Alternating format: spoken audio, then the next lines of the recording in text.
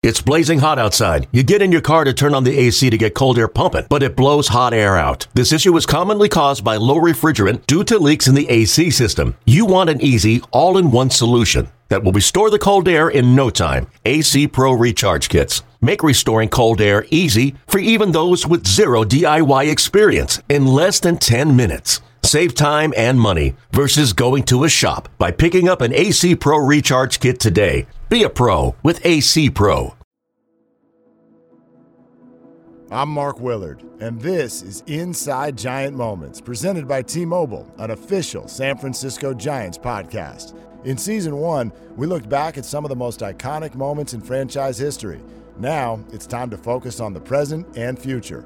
We'll cover memorable wins and the off-field moments, interests, and personalities of the 2021 Giants team and staff. Join us for Season 2 of Inside Giant Moments, now.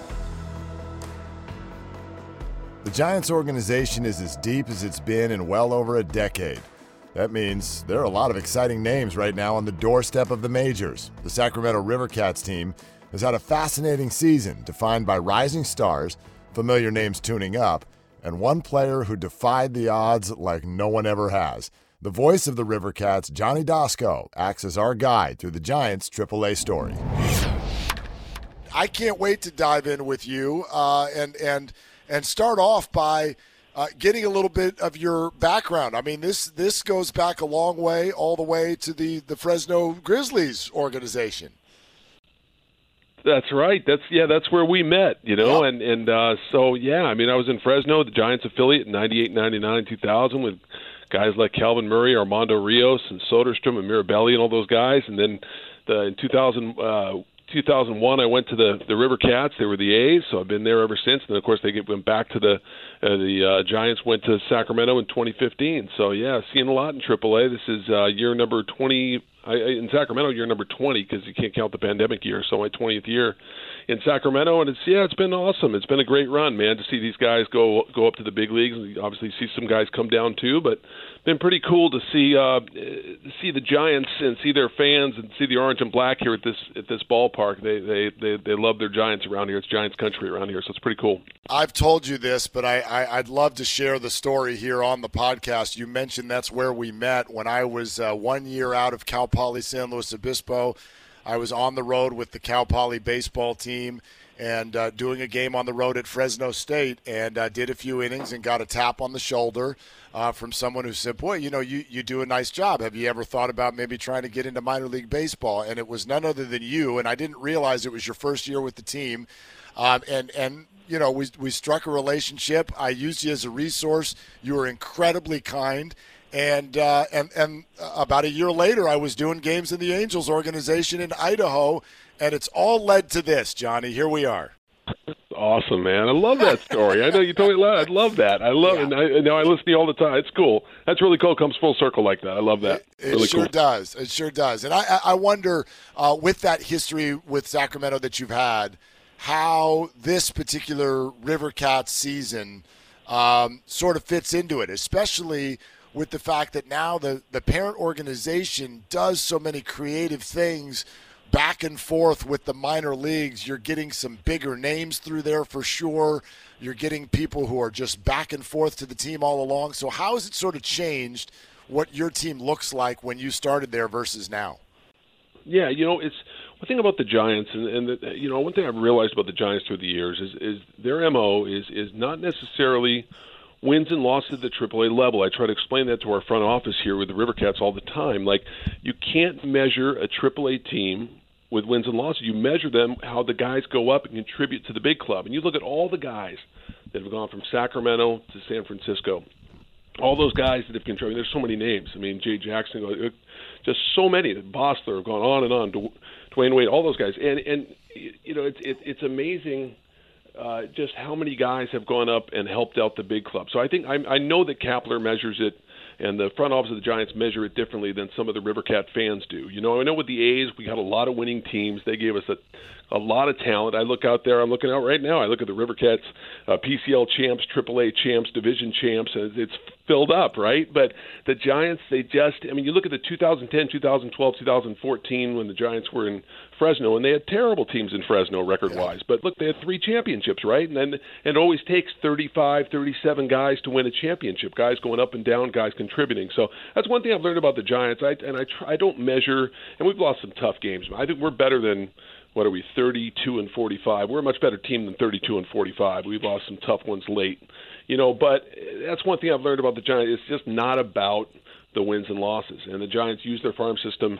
The guys will go up for a couple days, come back. I mean, you got a genius in Farhan, and you got this, those guys are just, they're so meticulous, so detail-oriented with everything they do, and they know exactly what they're doing. So you got to trust them and understand that's not about the wins at our level. I wonder how the guys handle that. Like, all of them, they're competitors. They're going to want to win, but they're also a phone call away from the big leagues, which is their actual goal when they wake up in the morning. But, let's take Joey Bart, for example. How do you think he sort of feels about his success in an at-bat versus a win that night?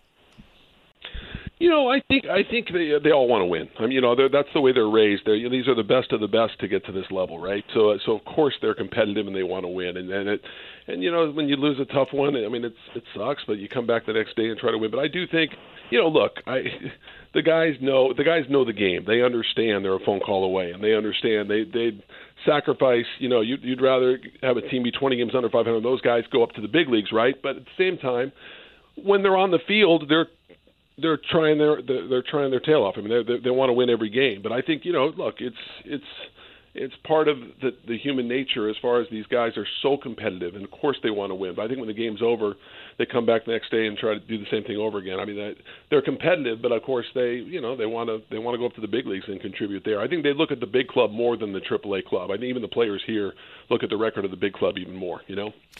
Johnny, before we get into some of the specifics of the players and what you've seen and what you project, I would love to get your perspective on what has been one of the most heartwarming and unbelievable stories I have ever seen in, forget the history of baseball, just life.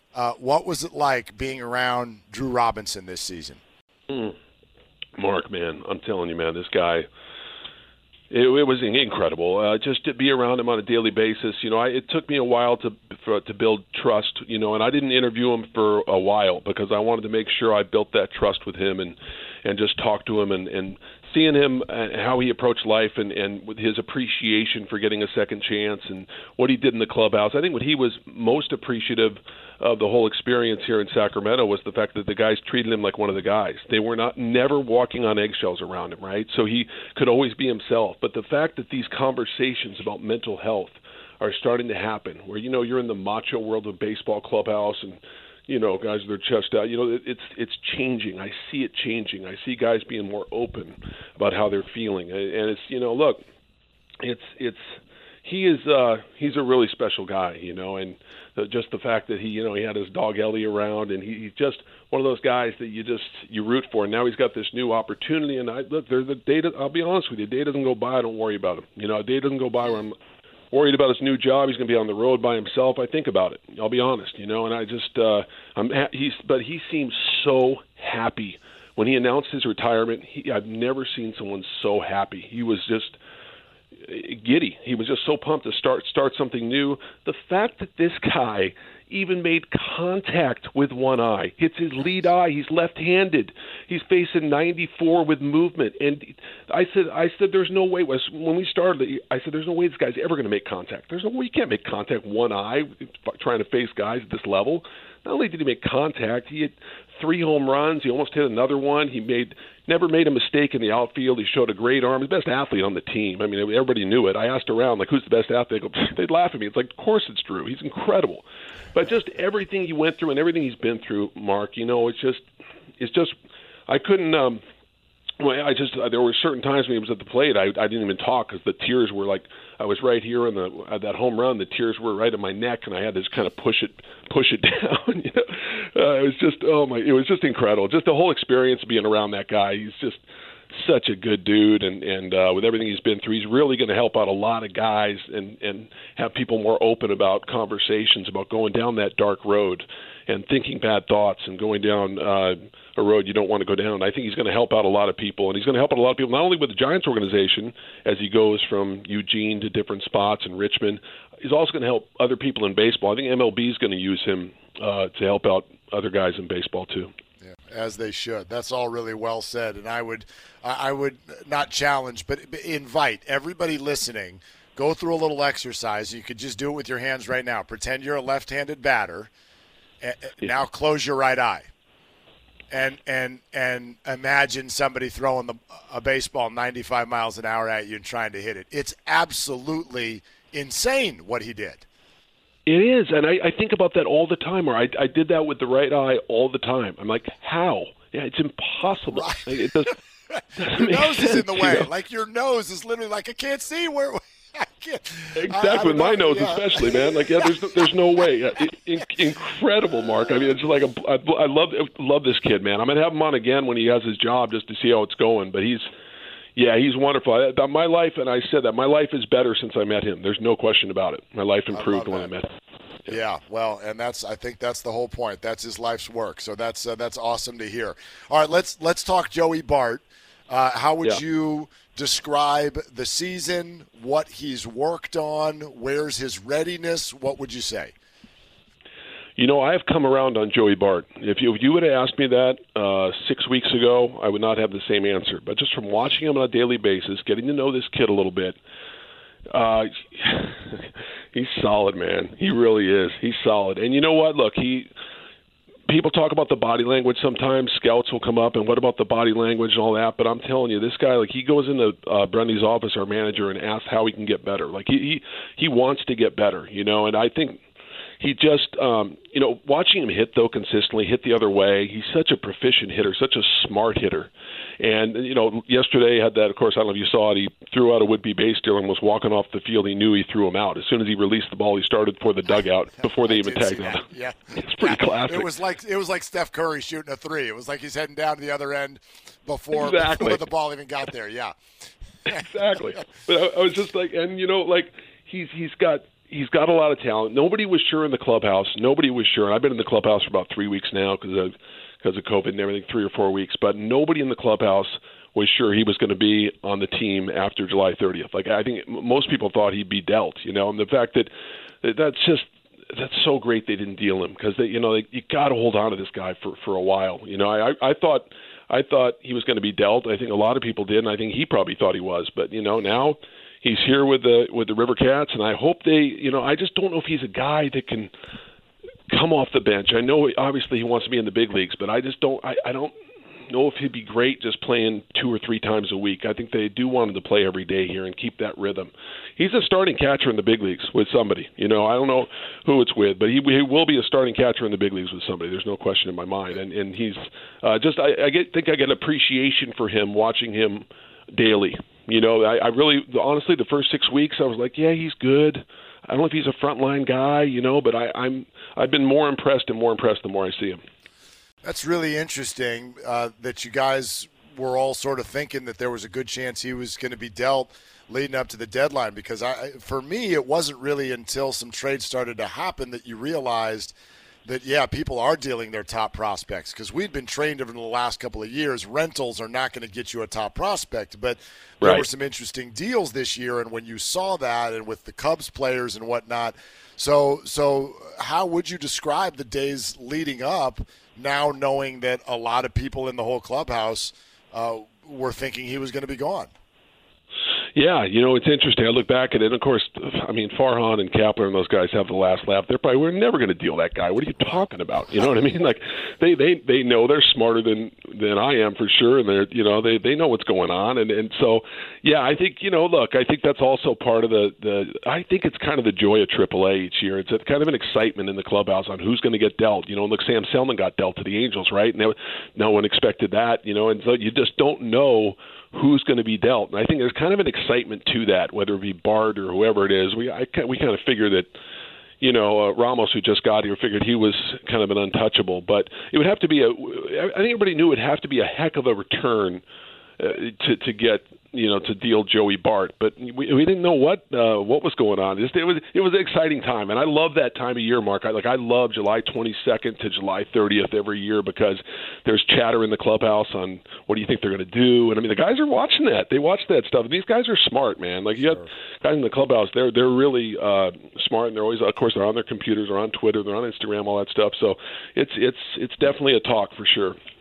I bet it's more exciting than it is maybe even in a major league clubhouse, because in a major league clubhouse, for the most part, guys are hoping, I think, to not hear their name, unless they're one of these guys like the Cubs were where they know they're going to hear their name. But, there's a lot of looking over your shoulder and hoping that nobody taps on it. But in the minors, in AAA, it may mean, if you get dealt, that you're about to go to the big leagues and stay. That's exactly right, man. Like everybody in AAA, not one person in AAA doesn't want to go to the big leagues, right? It's not a Phi Beta Kappa statement, obviously. Right. So, when you think about it, like guys, I'm sure they have dream scenarios on where they want to be dealt. So guys are talking with each other about it. What if I get dealt here? What if you get dealt there? And I think, in AAA, that's what they're one step back to the dream that they had or dream that they're about to have. So, yeah, that's absolutely correct. You mentioned Elliot Ramos. It's only been a couple of weeks, but what are your impressions? Here are my impressions. I took a walk with the kid a little bit around the outfield a little bit and talked with him. And, I will say this. He has an advantage that a lot of guys don't have, and that he has a brother 8 years older than him that has been through the minor leagues and never been to the big leagues. So he understands failure. He understands. When I talk to him about failure a little bit, he understands that the game is hard. For a 21-year-old to understand that it's a hard game even at AAA, to understand you're going to have the 0 for 4s. And I'll give you an example. Like the other day, he went 0 for 4 and had a terrible throwing error in the outfield. And I got a lot of joy out of it because I love when these guys fail at AAA because I want to see what they're made of. I want to see what they do. We had the off day the next day. He didn't play. The game last night, he goes 4 for 4 with 3 RBIs, right, and just played a solid outfield. Like this kid understands the dailiness of the game already at 21. He understands he's going to have failure. I want him to have some failure down here. I hope they don't bring him up early. I want him to experience it, but he can hit, man, and he's just got that presence. I think having Henry Ramos as his older brother, who's been a career minor leaguer, is only going to help him. And Henry put on a clinic in front of his brother. Henry went like 11 for 20, like 2 home runs, and was playing all over the place, jumping all over the wall in the outfield. And he's got a good role model there in his older brother, Henry Ramos, who he credits a lot of his success too, So I think he's going to be really good. He's going to be a good major league player. I don't know his ceiling, but just from watching him and just watching his mental approach, and I was right there when he asked our hitting coach, "Can I get more hitting? Can I get more hitting? Can I get in the cage more? Can I get extra hitting?" Like he works. He works, and he's talented, and that's a pretty good combination when you're 21 years old and the whole world's watching. I don't think he'll be freaked out by the bright lights. I kind of get that feeling from him that he won't be overwhelmed, which is a really good sign. We've been hearing his name so long, I forget that he's only 21 years old. Right. Exactly. Been hearing this guy's name for so long, and sometimes, what I try to do, Mark, when I watch these guys, I try to erase the hype. I'm like, let me watch him as a scout. Let me watch him as someone I want to pretend I don't know who he is. I try to do that, try to block all the noise out and watch him. And he's an impressive player. Now he made a couple of in Tacoma.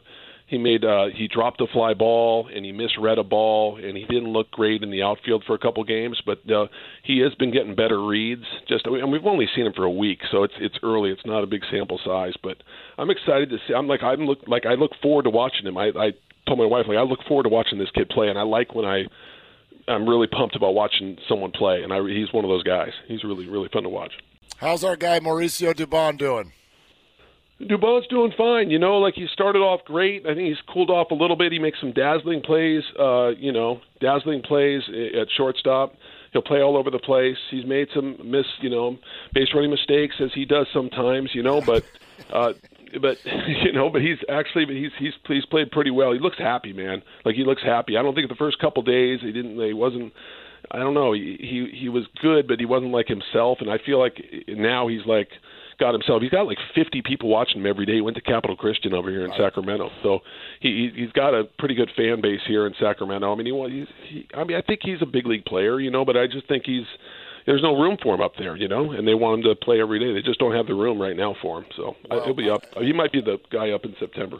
Yeah, you know very well about the room on the roster, being that, as we sit here and have this conversation, there are a few guys in Sacramento who are once they're ready, are going to be up on the roster. And I was looking at it the other day. Johnny, I don't know who's heading your way, but there might be some pretty big names, because the Giants, they do not have room for all the guys they have.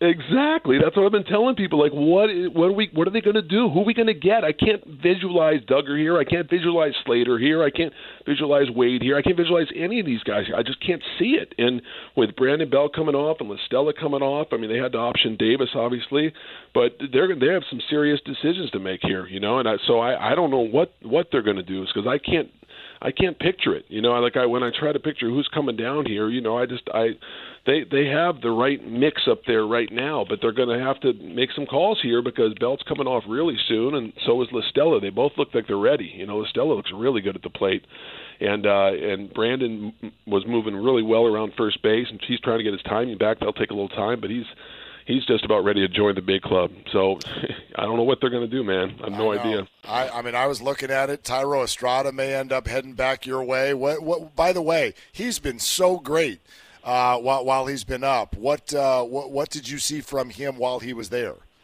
Yeah, he's just ridiculous. I mean, he was hitting like 385 or 390 for a while, like with a large amount of at bats. Like he's a really, really good player, man. He's a big league player for sure. And I don't know do they not have room for him? They may not have room for him, right? And he's a guy that's performed well up there with the big club. So yeah, that's another guy they're going to have to make a decision on. I think Vossler will probably, Vossler's been a guy too that Vossler goes up and down and always smiling, always contributing. He does well up there. Comes back here and hit a home run last night.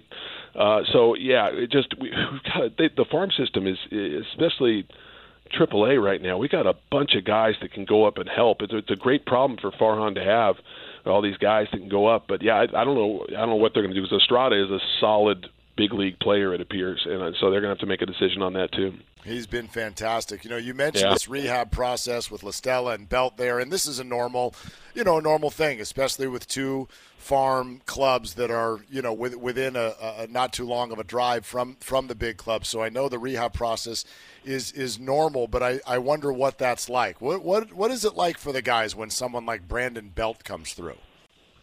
The guys love it, and especially a guy as cool as Brandon Belt. Like, he talks to the guys, and they'll come up and talk to him, and they just he was so loose. He took BP yesterday, and guys are coming up to him, talking to him. He's just, I don't know, he's got a good vibe. And LaStella too. LaStella's hanging with the guys. I see him in there talking with everybody. So yeah, the Giants, through the years, the guys that have come down have really been cool. They've been great to the guys and been a sounding board for some of these guys. And they're familiar with, these guys from spring training, and even free agents that sign, they go up. The Giants have a clubhouse that's very inclusive.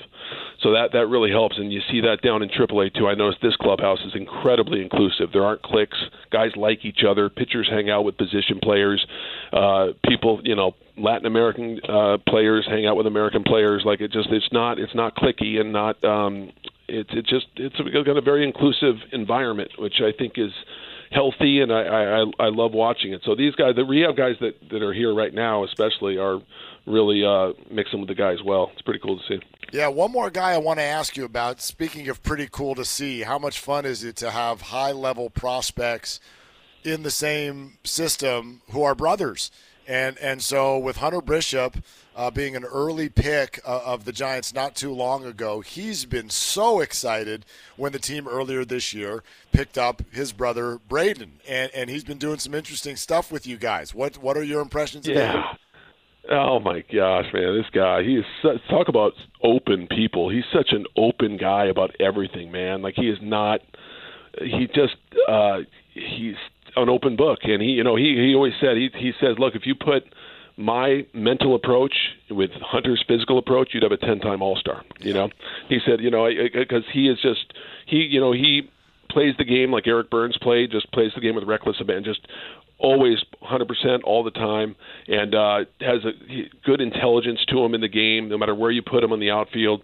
But he is really excited for the opportunity to play with his kid brother, and he's, his kid brother, he looks up to him. He looks up to Braden. And Braden was excited to get over here, but he's another guy that he was a leader right away. He came to this clubhouse and he leads. He leads by example, but he also talks to the guys. Super intelligent, and it would be really fun to see those guys play together at some point. They've never had the opportunity to play professionally together, so hopefully Hunter will get a chance to get up here and see those guys in the same field. We had incredible. We had the McCarthy brothers play against each other, Joe on our team, Jake on the Reno Aces, and we had the Ramos brothers play against each other, Henry and Elliot. So we just need to get Hunter up here. We'll have 3 sets of brothers on the same field. We needed that, but it's fantastic. You've had enough storylines this year and things to think about and see, haven't you? It's been great, man. Like every day, it seems like there's another storyline. It really is. It's been one of the more fun years. Say what you want about the record, and we've blown some games for sure. But for me, it's just been fun baseball to call with all the storylines and all the things going on. And just to see the big club play as well as it is, guys are talking about that in this clubhouse. Guys have the Giants game on all the time when they're playing at different times, and guys are really fired up. The team's 28 games over 500. Pretty cool to see. Okay, quick pause to tell you about our sponsor, T-Mobile, one of our favorite partners because of how relevant they are to Giants fans. Because you're never far from McCovey Cove when you've got America's largest and fastest 5G network. In other words, T-Mobile is your ticket to the game, whether you're home or away. The Giants are big league. Why don't you come on up and join them? Switch to T-Mobile, the leader in 5G. Fastest 5G by Open Signal Awards based on average speeds in USA 5G Experience Report January 2021. See 5G device coverage and access details at T-Mobile.com. And now back to Inside Giant Moments. And next, we head south to San Jose, where the players may be a little further away from the bigs, but in some cases might be getting even more attention. The San Jose Giants are star-studded, loaded with young talent that is the envy of all Major League Baseball. Their voice, who's become very familiar to Giants fans, is Joe Rizzo. I'd actually like to start by getting a little background on you. How did you end up with the San Jose Giants? Yeah, so I grew up in the Bay Area. I grew up in Palo Alto, went to Santa Clara University, and always knew that I wanted to get into broadcasting as a kid. I played through high school, but always talked a much better game. And I had a chance to get involved actually while I was in high school, calling games for the Stanford program. I was running the scoreboard there and got to know the broadcasters, and they'd throw me on every once in a while, give me a couple innings. So it was a great experience to get my feet wet there. And then I went to school at Santa Clara and heard that the San Jose team was looking for somebody just as kind of on a fill-in basis. They had 3 or 4 other people, but needed someone just to do a small handful of games. So I sent them one of the tapes of one of my Stanford games that I had done, and they loved it, and they had me on.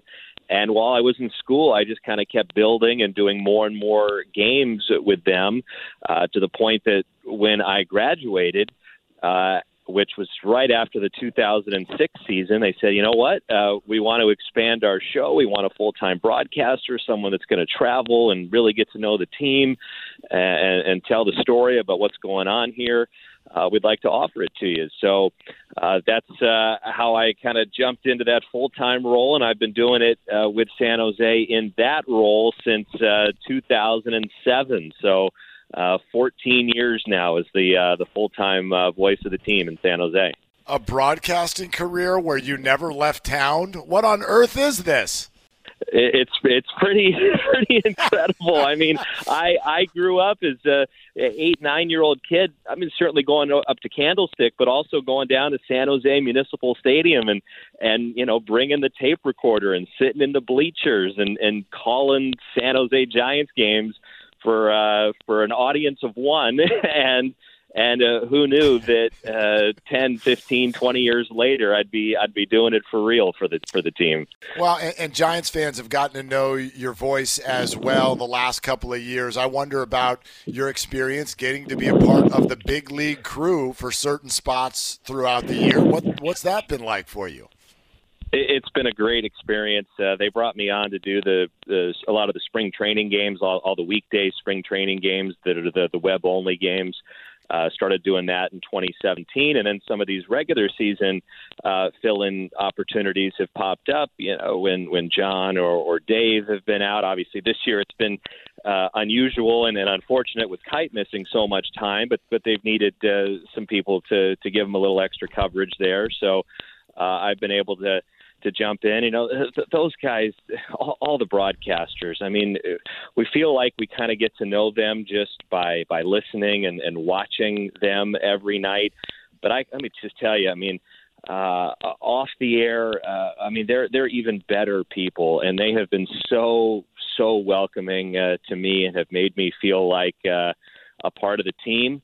They're always asking about what's going on in the minor leagues with the San Jose group. They want to know everything that's happening once they get a chance to see these guys up there, and they've been great letting me slide in when I've gotten these opportunities. It's been a little unusual this year because all of the games that I have done so far, the Giants have been on the road, so you're calling the game at an empty Oracle Park on the TV monitors, which is something I had never done before. So that has been a bit of a challenge and trying to get settled in that. But John and Dave and Mike have all given me some great tips and pointers about how to try and make it as seamless as possible. And I think so far so good. I've had a fun time with it. You know, I bet for you, I was the same way. Maybe in an odd way, it's hearkening back to when you were a kid, because we all used to broadcast games off the TV then, right?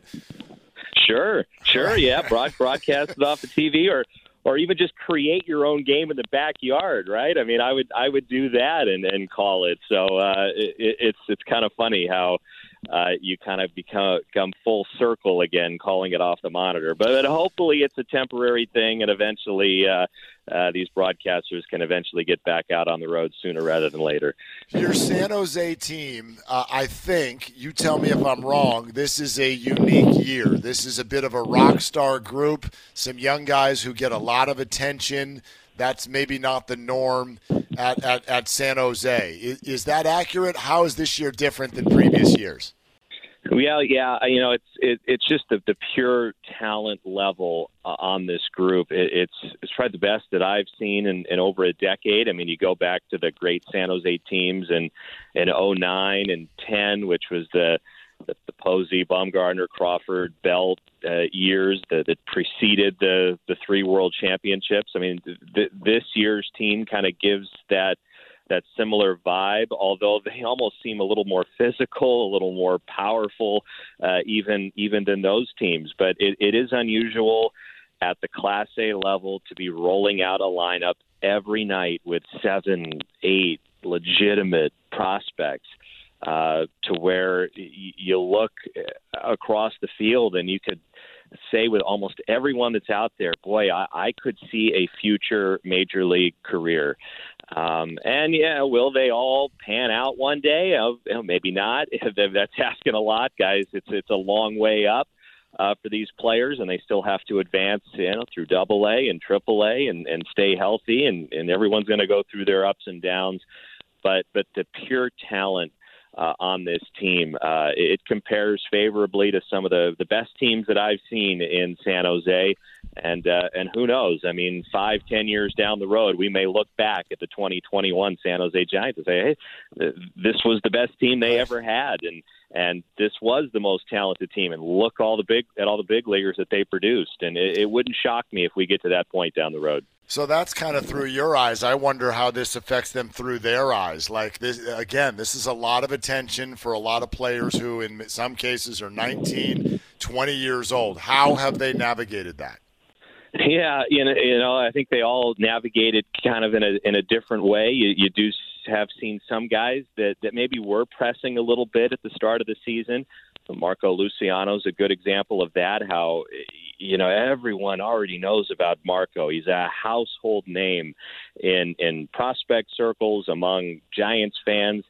And before this year, he had really never played above rookie ball or short season level. I mean, that's incredible to have that and have that kind of pressure already. And then he's up in big league camp and playing just about every day in the Cactus League, and he's at the alternate site and all that. So I think there were some real high expectations, and maybe he was putting a little bit of pressure on himself, and it showed because he struggled those first 3 or 4 weeks, but he worked his way out of it. He continued to work real hard with his coaching staff, and he's leading the league in home runs now, and that slow start is all but forgotten, and it probably has actually helped him in terms of dealing with a little adversity as a young player. Some of the other guys just started hitting and pitching at a high level right out of the gate. So it's kind of the fun part of development. Guys, develop at different times. They go through the ups and downs. How do they handle the times when they struggle and get out of that? Because those are important lessons that these kids are learning. But yeah, it's a group that is very young. This is low A ball, and in most cases, they're going through their first full professional season, and that's a big, big deal. I don't think fans really get a great understanding maybe of that, in that, they were all playing in rookie ball in previous years. Well, that's a short month and a half, 2 month season. It's a whole nother deal when you're playing every day for 6 months straight. Guys have never done this before. The grind of the bus rides and the unfamiliar cities and getting yourself up and ready to play on a nightly basis. It's something you have to learn in the minor leagues, because it's going to be expected of you to perform at a high level at the major league level one day.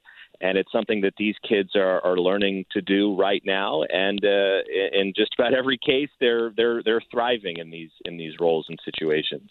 Well, Luciano's name has already come up, of course, and I want to dive into him a little bit. The superlatives are everywhere, so we get that. But through your eyes, and as you've watched even the maturation through this season, what do you think the timeline is? It's interesting. It's hard to know, because you never know how guys are going to react when they move up to a higher level. I mean, when you get up to AA, for example, you're facing usually a top prospect pitcher every night, and that may slow down the development a little bit for a young player. So we'll see down the road with Marco Luciano, but he is, totally on track right now. The numbers speak for themselves. He is proving to be the legitimate elite prospect that he is. Whether or not he gets a call up to high A before the end of the season, I don't know. I mean, nothing would surprise me. I could see him a week from now in high A and getting a taste of some time up there. Maybe they keep him in San Jose the entire year and let him have a big season and build confidence and try and win a championship and play with a bunch of other top prospects, guys that can kind of all move up together in future years. But he'll get a good long look, I'm sure, in big league camp next spring. I would assume he'll perform much better than he did this past spring, because he's got a year under his belt. But even next year, he's still only going to be 20 years old next season. So just getting to AA next year, I think, would be a nice accomplishment. I think would keep him on track. You don't see many 20-year-olds in AA, and if he does well there, he'll get right on the fast track. So in next year in the big leagues, maybe, but I think that's kind of pushing it. 2023 for a lot of these guys, Luciano and maybe Luis Matos as well, another big prospect here. To me, seems like the kind of the most realistic target for them getting their first taste of Major League Baseball. Yeah, we're going to get to Matos too. I definitely want to dive in there, but with Luciano for a moment, beyond the obvious, what's different about him? Well. First of all, the ball just jumps off his bat like I've really never seen of any player in San Jose. The raw power that he possesses to all fields. And, you can kind of envision it when you look at a box score or a stat sheet and you see all the home runs and all the doubles, and that catches your eye. But you have to see it and experience it on a regular basis to really appreciate what he can do. I mean, it is remarkable, the bat speed that he has. It's just the kind of thing that I don't know how you teach it. He has got this incredible gift. And then on top of that, to be able to have an advanced understanding of the strike zone to where there's not a ton of swing and miss right now with Marco Luciano. Sure, there's some. He's a power guy. He's trying to hit the ball 450 feet just about every time because he has that ability. But he's not going out of the zone and chasing pitches. And guys are pitching him very carefully right now, understandably so. They don't want to make that mistake and give up that 500-foot home run. But the fact that he already has that advanced approach offensively is what I think sets him apart as well from a lot of other elite prospects around the sport who have those raw skills of hitting for power, that he kind of has that something extra. Defensively, very solid as well at the shortstop position. He's a big guy. I'll be curious to see down the road whether he may play himself off of short, whether maybe he moves to third or the corner outfield, but there's no reason to move him off there yet. He's learning the position. It's a great place to start as a professional, and maybe he will stick at short down the road, and that's going to be a great thing for this organization once he gets to that highest level. Do you have a moment or two that's the wow moment of the year so far for him? Yeah, he hit a ball in Stockton. It was I guess it was early June. Completely left the stadium. It was heading off to the arena. I don't know if folks are familiar with the ballpark in Stockton. They've got the big sports arena out there beyond left field. 490 feet was the distance we got on the home run. Just kind of, jaw dropping. There was wind. It was a windy day. It was a little wind aided, but still, my goodness, I'd never seen a ball hit completely out of that park like he did. Does it in batting practice from time to time, but to do it in a game, wow. And again, 19 years old. Kids shouldn't be doing this already, but right. he's got that kind of the special power to his game. Well, and that's something I wonder about. These guys are, and I don't mean these geographically, they're a long way from San Francisco in most cases. You're talking about their youth.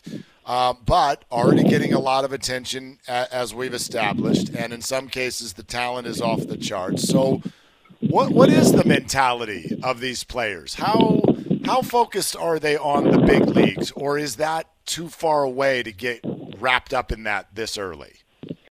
I think it's always a focus. It's the ultimate goal for all of these players. So even though maybe when you're into a game, you're focused on the task at hand and what you need to do in this particular at bat to win the moment and help your team get a victory, and being involved with your teammates. You get caught up as well in a playoff race and winning a championship, and this is all very important, and it's a big part of development to learn how to win at this level. But I think in the back of all their minds, it is the ultimate goal of the major leagues, especially when you've got this great talent, as so many of these San Jose players currently possess. And they're all working hard before games, and even after games, you see them at times putting in that work with the coaching staff and the roving coaches that are coming in. For example, Will Clark was in town last week and was working with the hitters and with the first basemen, and to provide that kind of expertise as someone who did it at the major league level for so long, telling these guys, yeah, this is what you need to do to get to the big leagues, not only to get there, but to stay there. So, yeah, that kind of instruction is happening on a day-to-day basis with these players. So it is at the forefront, and I think it's important to be thinking that way because It is a big part of development. It's why they're here, and it's a bunch of players that have a chance to really make an impact at the highest level one day. We talk so much about Luciano, and I think on one level or another, Giants fans have been exposed to him, at least seen some highlights or whatever. We're starting to hear the name Luis Matos so much, as you just mentioned, but I bet the majority of Giants fans maybe haven't even seen him yet. How would you describe him and his game? I think the best way to describe him is it's an incredible all-around toolbox that he's got, to where he doesn't have this raw power that Luciano possesses. Few players have that.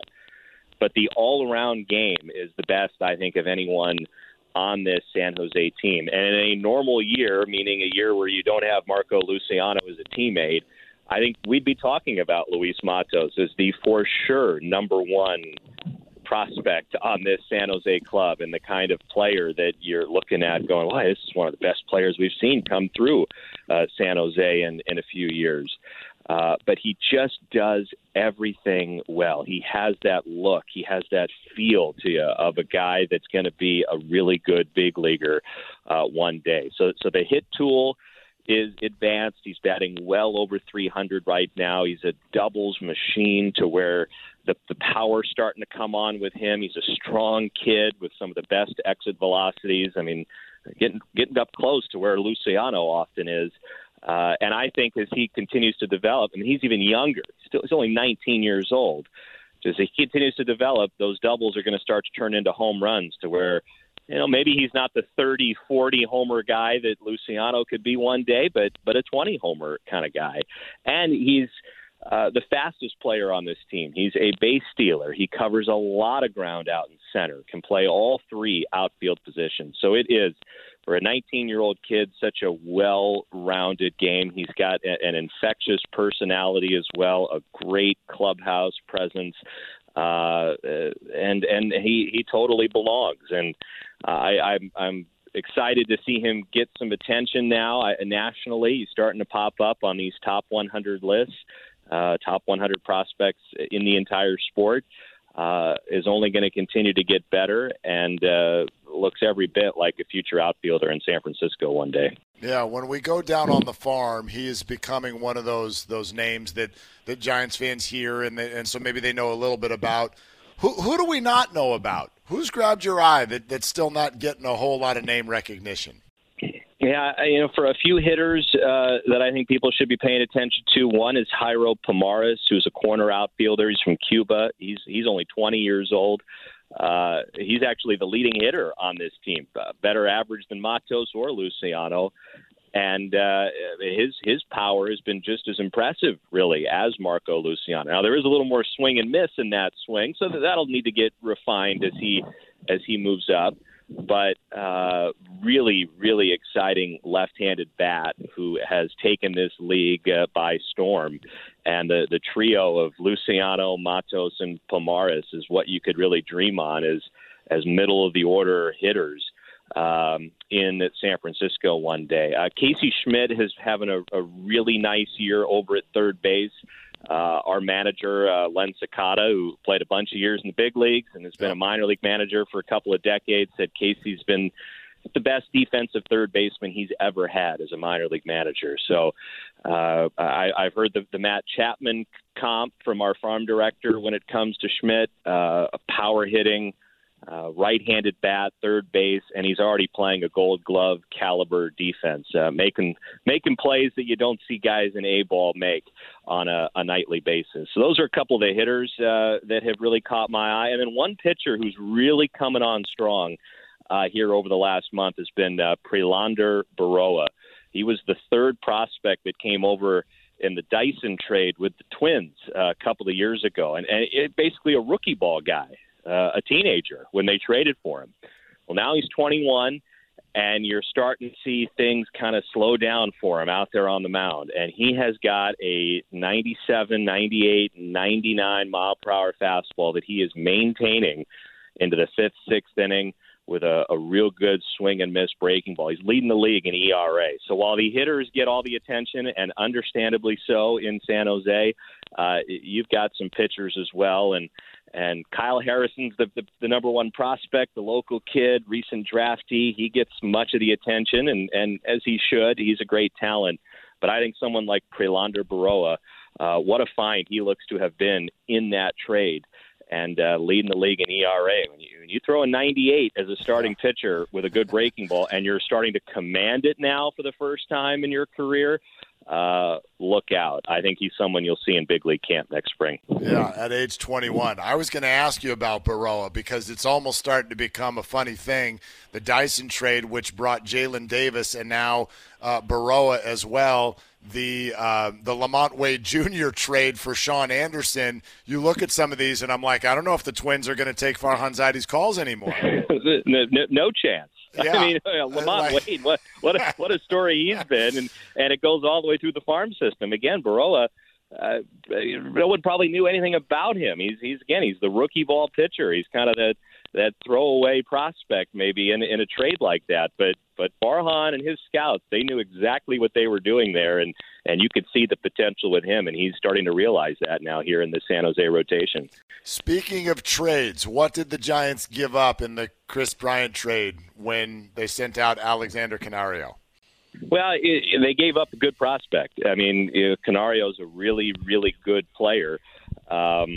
He wasn't putting up the numbers as like a Matos or a Pomares, who were his two, outfield mates here in San Jose. But he's coming off a big injury, had shoulder surgery last year. So it was a credit to him that he was even ready to go at the start of the year. So it's the power, speed, 2020 potential that Canario's got. It still strikes out a lot, but he's young. He's 21. I think it's a move that a lot of people saw coming because he'd already been on the 40-man roster. The Giants had to protect him last offseason. So they need those 40-man spots. And I think the Giants evaluated this San Jose club and said, look, you know what? We've got Matos. We've got Pomares.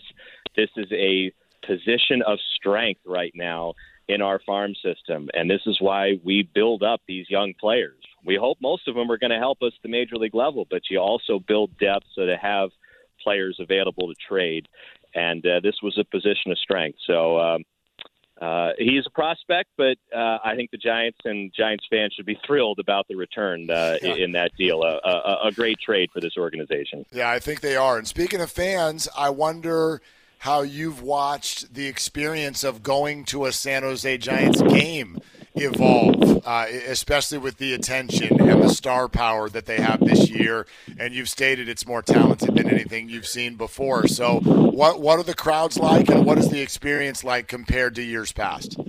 The crowds have been good, and we've slowly been building, just getting back to full capacity a little more than a month ago. But it just feels to me like it's a crowd that is more engaged about what's going on the field this year. I mean, you think about San Jose Giants baseball, and it's a great family and affordable experience to where, the tickets are cheap and you get these great seats, and it's the promotions and the beer batter and the barbecue. I mean, this is what San Jose Giants baseball is known for, and I think will always be known for.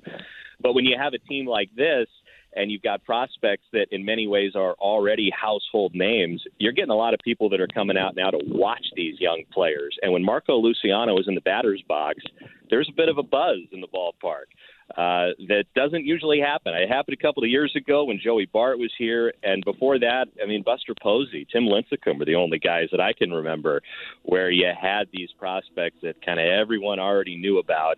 And you come to a minor league game actually to watch these young kids play. So that's been a fun experience, and these players haven't disappointed. This group's 24 games over 500, one of the best records in all of minor league baseball. Lead the league in hitting, lead the league in pitching. They're doing it all right now, and I feel very fortunate that I get a chance to watch them on a nightly basis. Thanks so much for listening to Inside Giant Moments, presented by T-Mobile. Don't forget to give us a rating and a review, and share this episode with your friends and family. To make sure you never miss these exclusive conversations each week, subscribe and follow the Inside Giant Moments podcast wherever you listen to podcasts. Okay, picture this. It's Friday afternoon when a thought hits you. I can waste another weekend doing the same old whatever, or I can conquer it. I can hop into my all-new Hyundai Santa Fe and hit the road. Any road. The steeper, the better. Because my all-new Santa Fe is available with H-Track all-wheel drive, so I can hit the trail without a worry in the world. Heck, with 3 rows and best-in-class rear cargo space, I can pack the whole family in with all our gear. We've got available dual wireless charging for our phones, so we'll never lose touch with civilization, and we won't lose touch with the primordial power of Mother Earth. So which is it? Waste the weekend or do something a little more epic? And conquer it in the all-new Hyundai Santa Fe. Visit HyundaiUSA.com or call 562-314-4603 for more details. Hyundai, there's joy in every journey.